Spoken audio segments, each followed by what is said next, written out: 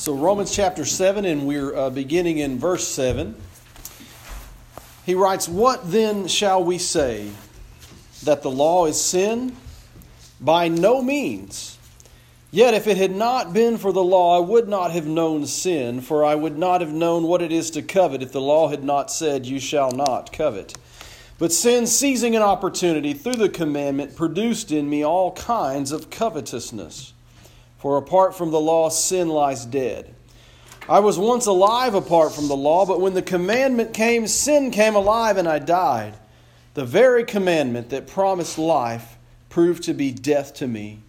For sin, seizing an opportunity through the commandment, deceived me, and through it killed me. So the law is holy, and the commandment is holy and righteous and good.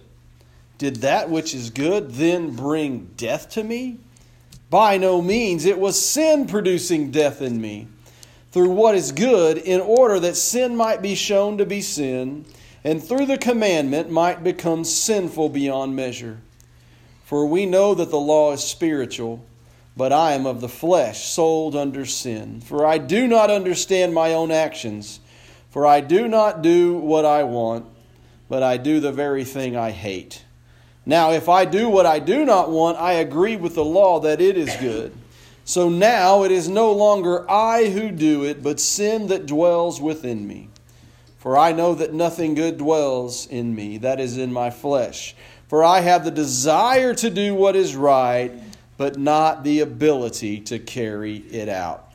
For I do not do the good I want, but the evil I do not want is what I keep on doing. Now if I do what I do not want, it is no longer I who do it, but sin that dwells within me. So I find it to be a law that when I want to do right, evil lies close at hand. For I delight in the law of God in my inner being, but I see in my members another law waging war against the law of my mind, and making me captive to the law of sin that dwells in my members. Wretched man that I am! Who will deliver me from this body of death? Thanks be to God through Jesus Christ our Lord. So then, I myself serve the law of God with my mind, but with my flesh I serve the law of sin." Let's pray together. God, we come humbly before you today, just praying for your help in understanding Paul in what he's written here and what the Holy Spirit has written through Paul to encourage us and to help us and train us and change us, God, to help us to understand who we must turn to day in and day out. And so we pray over your word today. God, I pray for hearts that have become hard to your word, for hearts that are unwilling to receive, God, for our lives that are often so distracted that we've lost that ability to sit and to understand truth and to read your word and to receive truth from you and help and guidance and wisdom from your word, because we've lost that ability to even read or even sit down and spend time before you. And so we pray for that to reignite in our hearts, God, that wherever we're at, that whoever we are, God, that you can give us a passion to study your word. You can give us the ability to sit down and to know your truth. And I pray that for each one of us, how important it is that we sit still with you, that we open your word, and we humbly ask you to help us and to fill us and to guide us and to lead us. So do that today. In Jesus' name we pray. Amen. Amen. You may be seated and keep your Bible open. Last week we talked about the new way of the Spirit versus the old way of the law, versus the old dogs of the law. And that was Romans chapter 7, 1 through 6. And today, as I prayed over that passage that we just read and thought about it, and just that idea of failure fatigue kind of came into my heart, into my mind, that we so often struggle in our life, in our walk with Christ, in our life with God, struggle with a desire to read the Bible, struggle with a desire to come to church, to do the simplest things for the Lord, and it often leads us to just give up or to neglect the spiritual part of our lives, the eternal part of our life that is so important. And so we often just kind of go around feeling that type of failure fatigue. And I thought about if you've ever looked at Pinterest. And there's these Pinterest fails, right? So Pinterest is kind of this creative website that you can go to and you can get ideas about, like maybe a birthday party. You want to make some Cookie Monster cookies, and so you see that image or you learn the recipe of how to make a minion or whatever, and you try it. And this is what you're shooting for, but that bottom picture is what you end up with, right? Doesn't look like at all like anything that you started off trying to make. And then that next image, I thought this was a really good one, right? So you got a cat. Somebody made a cat cake, and that's their expectation. They see that picture on Pinterest. They want to make that cat. And then here's the reality of what they actually make, which looks more like a horror movie cat. And so is that a great reflection of our spiritual life? We come to church and we try to pretty ourselves up, and our expectation is, but our reality, our day-to-day trying to walk with Christ, it just doesn't work, right? Like, here's what they wanted. They wanted that beautiful picture of the baby and the pumpkin, and the reality is the baby cried and threw a fit, and nobody wanted to do that, right? And so is that our life, right, as Christians? That we are trying to put off this image that we've got it all together, that we've got it all figured out, but the truth is internally we look like that baby crying in the pumpkin. We're not at all like what we're really shooting for, what we're really hoping for. And that's the heart of what Paul is beginning to say here, is that the law of God, the Old Testament, the law, is very good at revealing the sin and failures of the people God created. And so as we look at that law, even as we look at the life of Jesus, it should do the same thing for us, that we realize, I'm not Jesus. I can't do it. I'm a failure at that. And I don't even have the ability to live the way God created His people to live. And that's what the law does for us. It's like those images on Pinterest where there's a person out there that's able to do it perfectly. I'm not that person. I can't do it. It just reveals my failure and my sin. And my inability to live the way God created me to live. He says there in verse 18, "For I have the desire to do what's right, but not the ability to carry it out." I have the desire to do what's right. So in verse 7 he says, "What then shall we say? That the law is sin? By no means. Yet if it had not been for the law, I would not have known sin. For I would not have known what it is to covet if the law had not said, 'You shall not covet.'" So is the problem the law? Is the problem the Bible? That's the problem. Is the problem the picture on Pinterest? No. That shows us, the Bible shows us what it is to do right, what it is to do wrong. And it reveals to us as humans, as people, that we are in trouble. Look at Isaiah 55 or Isaiah 5:20. "Woe to those who call evil good and good evil, who put darkness for light and light for darkness, who put bitter for sweet and sweet for bitter. Woe to those who are wise in their own eyes and shrewd in their own sight." And so that's where we are as mankind. All over, we're saying that all these things are good, while God's law, God's truth in the Bible stands against those things and says those things are not good. But the enemy of the Bible, everybody that's against the Bible, just shouts louder. No, it's good. This is good. This is life. This is what it really means to live. And the Bible stands firm saying, no, this is not right. This is darkness. This is taking us away from the way God created us to be. This is not right. And so we've got to take our stand. What are we going to believe? What are we going to do? In Isaiah 55, 8 and 9, God says, "For my thoughts are not your thoughts, neither are your ways my ways, declares the Lord. For as the heavens are higher than the earth, so are my ways higher than your ways, and my thoughts than your thoughts." So why is that struggle there? Because God's ways are not our ways.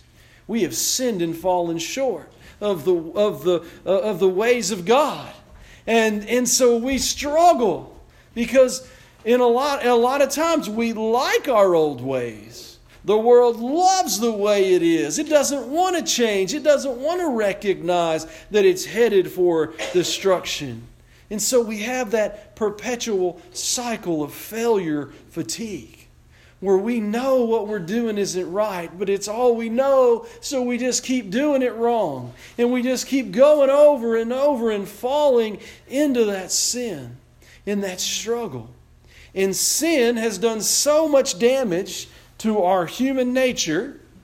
The curse from God has done so much damage that it uses the law to rebel against God and produce more and more sinful temptations and failure. And so have you noticed that especially if you tell a child not to do something, well, they're going to do it 100 times because you told them not to do it. It's that desire. That's what Paul says there. Is that, if he hadn't known about coveting, then he didn't know it was wrong. But once he learned he's not supposed to covet, that's all he wanted to do was covet.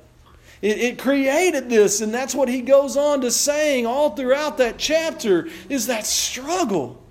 He wants to do the right thing, but he keeps failing, and he keeps doing the wrong thing over and over and over.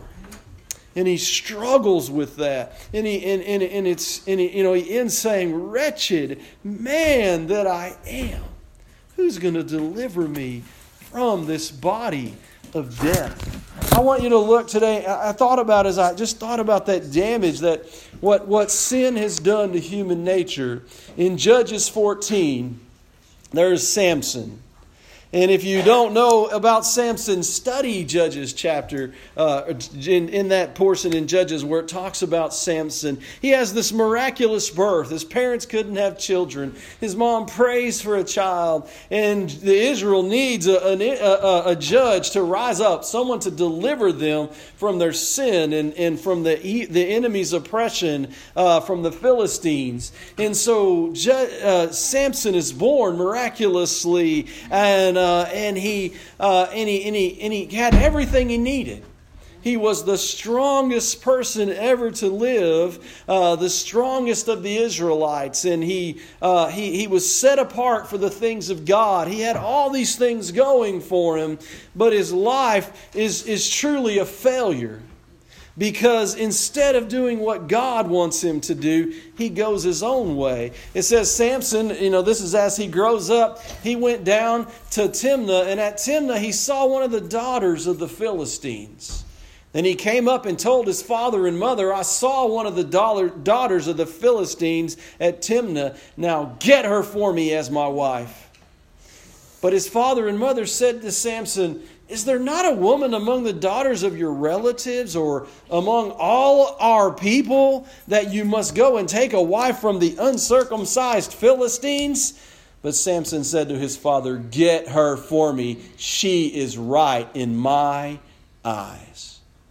So there's the heart of his failure. He's looking at things through his eyes. There were lots of options out there for Samson to find a wonderful woman who would have helped him in his relationship with God, they could have helped each other. But no, he wanted someone that he knew God didn't want him to have. He wanted what was worse for his life. He wanted someone that looked right in his eyes, that went against what God's law taught, that went against what his parents tried to encourage him to do. He rebelled completely. And that's just the beginning of the rebellion of Samson. It just gets worse from there. Look at that story sometime and think about the life of Samson. In Proverbs 5:21 through 23, for a man's ways are before the eyes of the Lord, and he ponders all his paths. The iniquities of the wicked ensnare him, and he is held fast in the cords of his sin. He dies for lack of discipline, and because of his great folly, he is led astray. We're striving to do what is right in our own eyes, instead of repenting of that and realizing that something is dreadfully wrong with us, with people in general. And we like to fall into that false notion that's nowhere in the Bible that people are inherently good. Oh yeah, we're just good old boys and girls, but bad circumstances and things, turn us bad. But that's not what the Bible teaches. Romans chapter 3, we studied it together. All have sinned. There is no one who does what is good. None of us are what God originally intended us to be. We have all fallen short. And we all need salvation. And the law shows us that over and over again. Look at our culture. I want you to look at what Jesus taught in Mark 10. So they're always trying to trip Jesus up throughout the Gospels. And so one of the things they bring up is the marriage relationship and divorce and all these things. So Jesus gives us a very clear teaching of what it is to be in a marriage relationship. What is sexual morality for a follower of Jesus Christ? Here it is. Because Jesus said, the hardness of your hearts, He wrote this commandment. And this was about Moses and divorce. From the beginning of creation, God made them male and female. Our society alone today, way rebelling against that. So what do? We should just say, you know what? This is what Jesus taught. God made them male and female. Therefore, a man shall leave his father and mother and hold fast to his wife, and the two shall become one flesh, for they are no longer two, but one flesh. What therefore God has joined together, let not man separate. And so all kinds of ways that our society has rebelled against that simple teaching. What is it? What is sexual morality? What is it? How is it done the right way according to the way God created us? It's between one man and one woman who are in a forever marriage relationship till death do them part. They become one flesh. Everything outside of that is not what God intended. Everything outside of that is going to bring trouble and heartache and end in destruction. And so what should I focus on as a Christian? What Jesus taught. I don't have to get mad at people that are living against God's ways. I don't have to start, just teach what Jesus taught. Stand for what Jesus taught. Stay faithful to what Jesus taught. And yet, the whole culture, the whole world rebels against that. And that shows us the law. We didn't know what it was to covet until the law said, do not covet. And then Paul struggled with that. And that's what our society is doing today. And that's what we do today as sinners. We rebel against what God's Word teaches. The law shows us that. And so what Paul is saying here is the law humbles us through these failures and drives us to salvation in Jesus Christ. And that should be our heart. We stay true to what God's Word says. We stand strong in what God's Word says. We believe it. We teach it. And we pray for strength to live according to it. And when we fail, we run to Jesus Christ for help and strength and courage to not give up, to stay strong in Him. Right? The law is going to humble us. The Word of God humbles us. And it drives us. I need a Savior. That's what Paul comes to. Wretched man that I am. Well, who's going to deliver me from this body of death? I need a Savior. Because I want to do everything that goes against what the Bible teaches. So the law is either going to humble us and drive us to Jesus Christ, or here's what the law does. The law hardens us. Today, as God's Word is taught and as we read God's Word, it has power that doesn't come from me. It has power on its own. It doesn't need me. And the law is either going to humble you and drive you closer to Jesus Christ, or it's going to harden you. God's Word is going to harden you today. And you're going to say, I'm going to go rebel.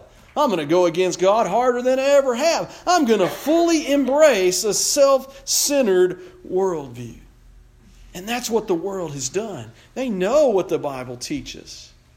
They mock the Puritans that started the country. They mock the Word of God in Bible passages. And they go against it. They celebrate a godless lifestyle.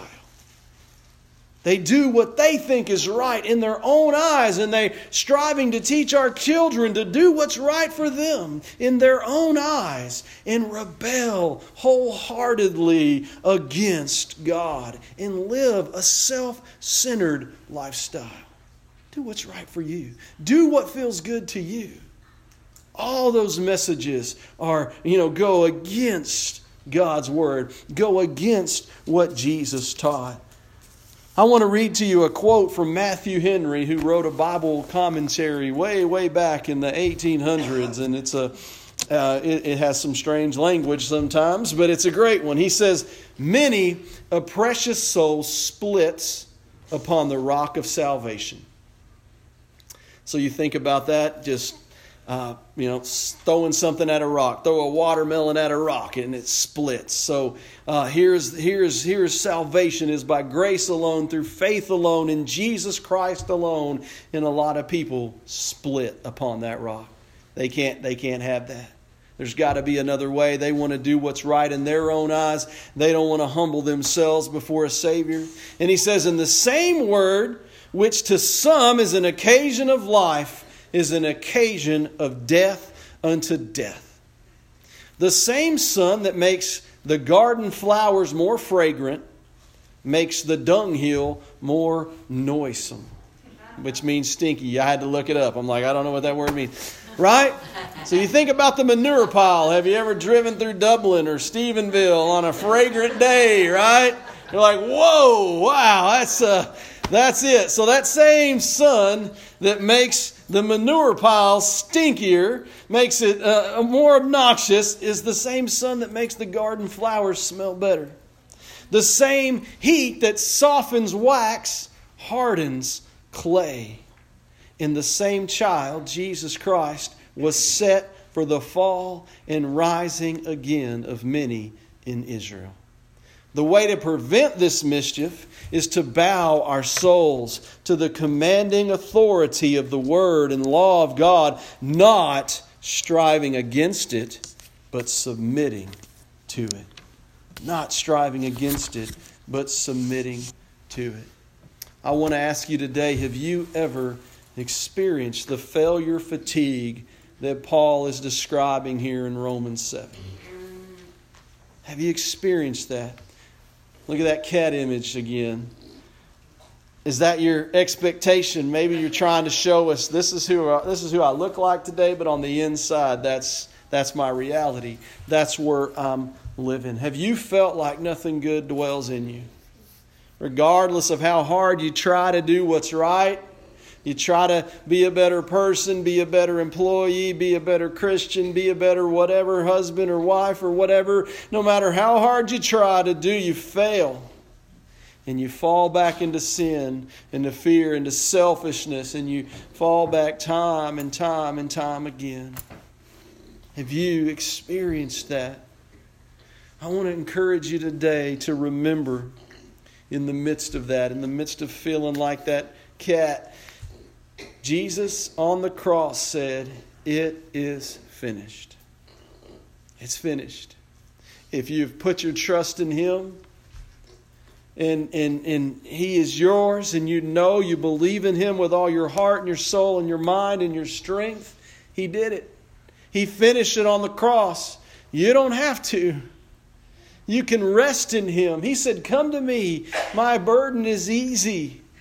Right? My yoke is light. Come to me, all you that are weary and heavy laden." He finished it on the cross. You can trust in Him. You don't have to measure up anymore. You don't have to try to be better than your neighbor. You don't have to try to do whatever to try to make yourself look like you're something you're not for other people. Just be His. Just rest in Him. Just trust in Him. He said on the cross in John 19:30, "It is finished." You can't add to the work that Jesus has done. You can't make Him love you any more or any less. All you can do is make yourself miserable by trying to measure up to other people and please people and make people happy. Please Him. Worship Him. Thank Him that it is finished. Believe this: if you've put your trust in Jesus Christ as your Savior and Lord, God has begun a good work in you. Believe that. When you believed in Jesus, God has begun a good work in you, and He will overcome all failures to bring His work to completion. Trust in Him. Trust in Him. Put your trust in Him. Not in what you've done. Not in the good works that you're doing. Trust in Him. Trust in Him. He's working. Even through the hardship. Even through the failure. Even through the struggle. He is working. In Philippians 1:6, Paul says, "I'm sure of this, that He who began a good work in you will bring it to completion at the day of Jesus Christ." Let Him do that. Trust Him to do that. Believe in Him. Allow feelings of failure to empower you to live in humble dependence on daily strength from God. We're going to struggle just like he does in Romans 7. If Paul struggles, surely we're going to struggle. We're going to struggle with feelings of failure, with actual failures. But if we allow those things to drive us to Him, to bring us closer to God, to humble ourselves before Him, to depend on Him for daily strength, that's the victory. That's the victory. Look at Matthew 6:13. He says, "And lead us not into temptation, but deliver us from evil." Part of the Lord's Prayer. Is that a prayer you're praying daily? Seeking His heart. God, I go towards evil. I'm prone to wander, like that old hymn says. I'm prone to wander. Lead me not, Lord. Help me. Guide me in the midst of that. I know I'm going to face temptation today. I'm going to face evil today, even within my own heart, my own flesh. Deliver me, Jesus. Help me, Jesus. In Proverbs 16:18, and the sermon note puts 6, forgot the 1. 16:18, "Pride goes before destruction, and a haughty spirit before a fall." So when we start feeling like I've got this, it's all I'm a strong Christian. I've been a Baptist all my life. I'm good. You better be ready for the fall. You're about to fall off that high horse, right? Like when Paul was Saul and he was rebelling against Christians, he was on his high horse to go arrest Christians, and God humbled that man. And for the rest of his life, he was sold out for the Lord. And that's us. We better be ready. You might be on that high horse. You might think you're better than everybody else, but you're going to be humbled. Life is going to humble you. Your own body's going to humble you. One of these days, that's coming. That humility's coming.